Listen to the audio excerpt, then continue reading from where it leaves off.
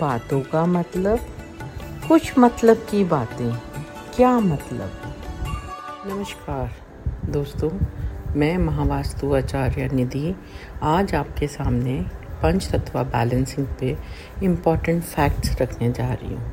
जैसा कि आप जानते हैं, इस सृष्टि का निर्माण पंचतत्व से हुआ है। क्या है पंचतत्व? अग्नि, जल, वायु, आकाश, पृथ्वी। इनके रोल्स क्या हैं? इनका हमारे जीवन में महत्व क्या है? सुना तो बहुत है सबने कि पंचतत्व से बने हैं, पंचतत्व में मिल जाएंगे, पर इनका डेली लाइफ में हमारे जीवन में क्या है?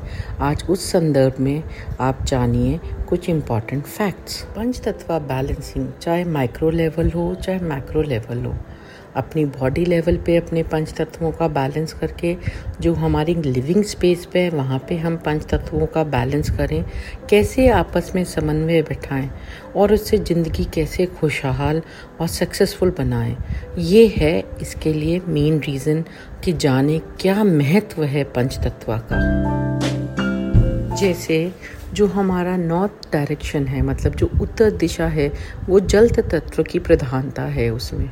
जो हमारा साउथ है या साउथ ईस्ट है, वो अग्नि की प्रधानता है उसमें। साउथ वेस्ट है वो अर्थ है।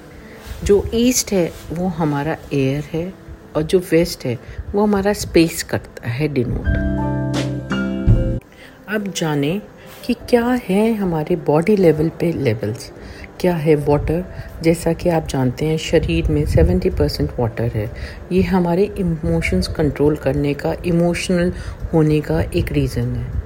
फायर, जो हमारे शरीर में गट है, जो हमारा खाना डाइजेस्ट होता है, जो हमारा रूप तेज है, उसका प्रतिनिधित्व करता है। और वायु, जो हमारे पल्सेशन पॉइंट्स हैं, जो हमारा दिल धड़कता है, वो हमारे वायु को कंट्रोल करता है। पृथ्वी और आकाश बहुत छोटी मात्रा में बॉडी लेवल में होते हैं।